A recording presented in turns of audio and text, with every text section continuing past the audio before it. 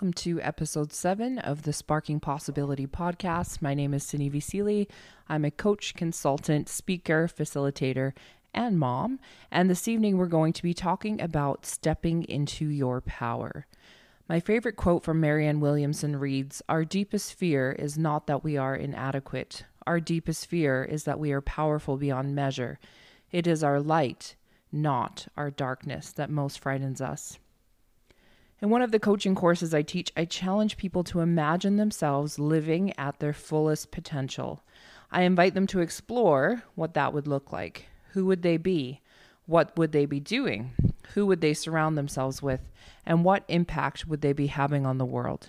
For most people, this exercise is difficult. They can't imagine what it would look like, let alone how it would feel. And in addition to this, they're uncomfortable articulating that truth and saying it out loud for fear of what it would mean.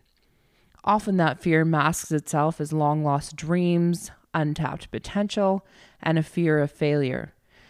Many times my coachees feel like if they don't clearly paint the picture or say the words out loud, then they won't have to strive to achieve those things and can stay comfortable within the status quo.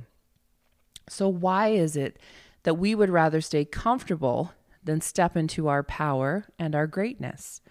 As Marianne Williamson shared, is it truly because it is our light and not our darkness that most frightens us? In this episode, we're going to focus on stepping into your power and explore what might be getting in your way or holding you back. I recently had the opportunity to have one of my articles published by Forbes magazine. As exciting as this was, I found myself cringing at all the attention both the article and myself were getting on social media as a result. I remember saying to one of my friends, "Please don't like or share it until you read it because it might be total crap." I felt extremely self-conscious and unworthy of all the praise being heaped upon me. And in addition to this, it appeared that my peers, coworkers, bosses, friends, and family had all seen it. It made me feel exposed.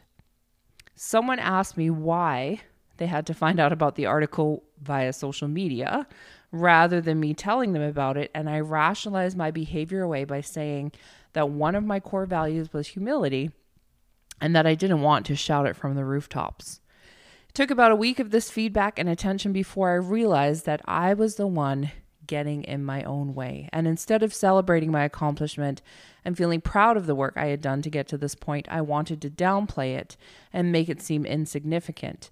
When in all honesty, I've been writing a blog off and on for almost 10 years and have never received this amount of social media attention before.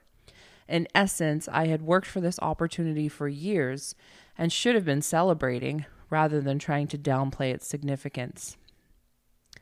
I once heard the definition of power being described as building strength over time.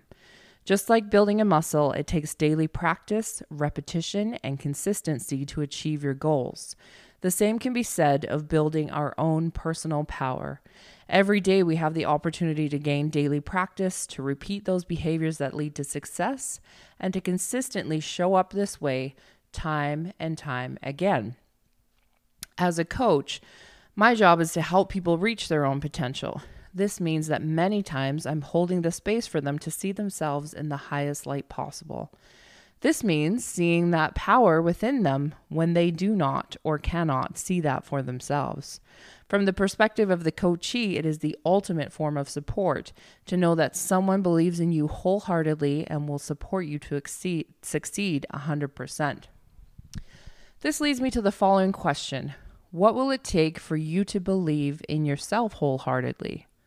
We're going to work through a coaching exercise around what may be holding you back or getting in your way. So I suggest that you have a pen and paper handy to jot down your answers to the following questions. Here's our first question. What is the vision you have for your life? If you could describe yourself operating at your highest level and reaching your full potential, what would that look like? Second question. How attainable does that vision feel to you? Does it feel like it's easily achievable, that it might be achievable, or that it's completely unachievable? Who else have you shared this vision with? of those with whom you've shared this vision who will support you to make your dreams a reality. What are some of the roadblocks that are currently preventing you from stepping into this space?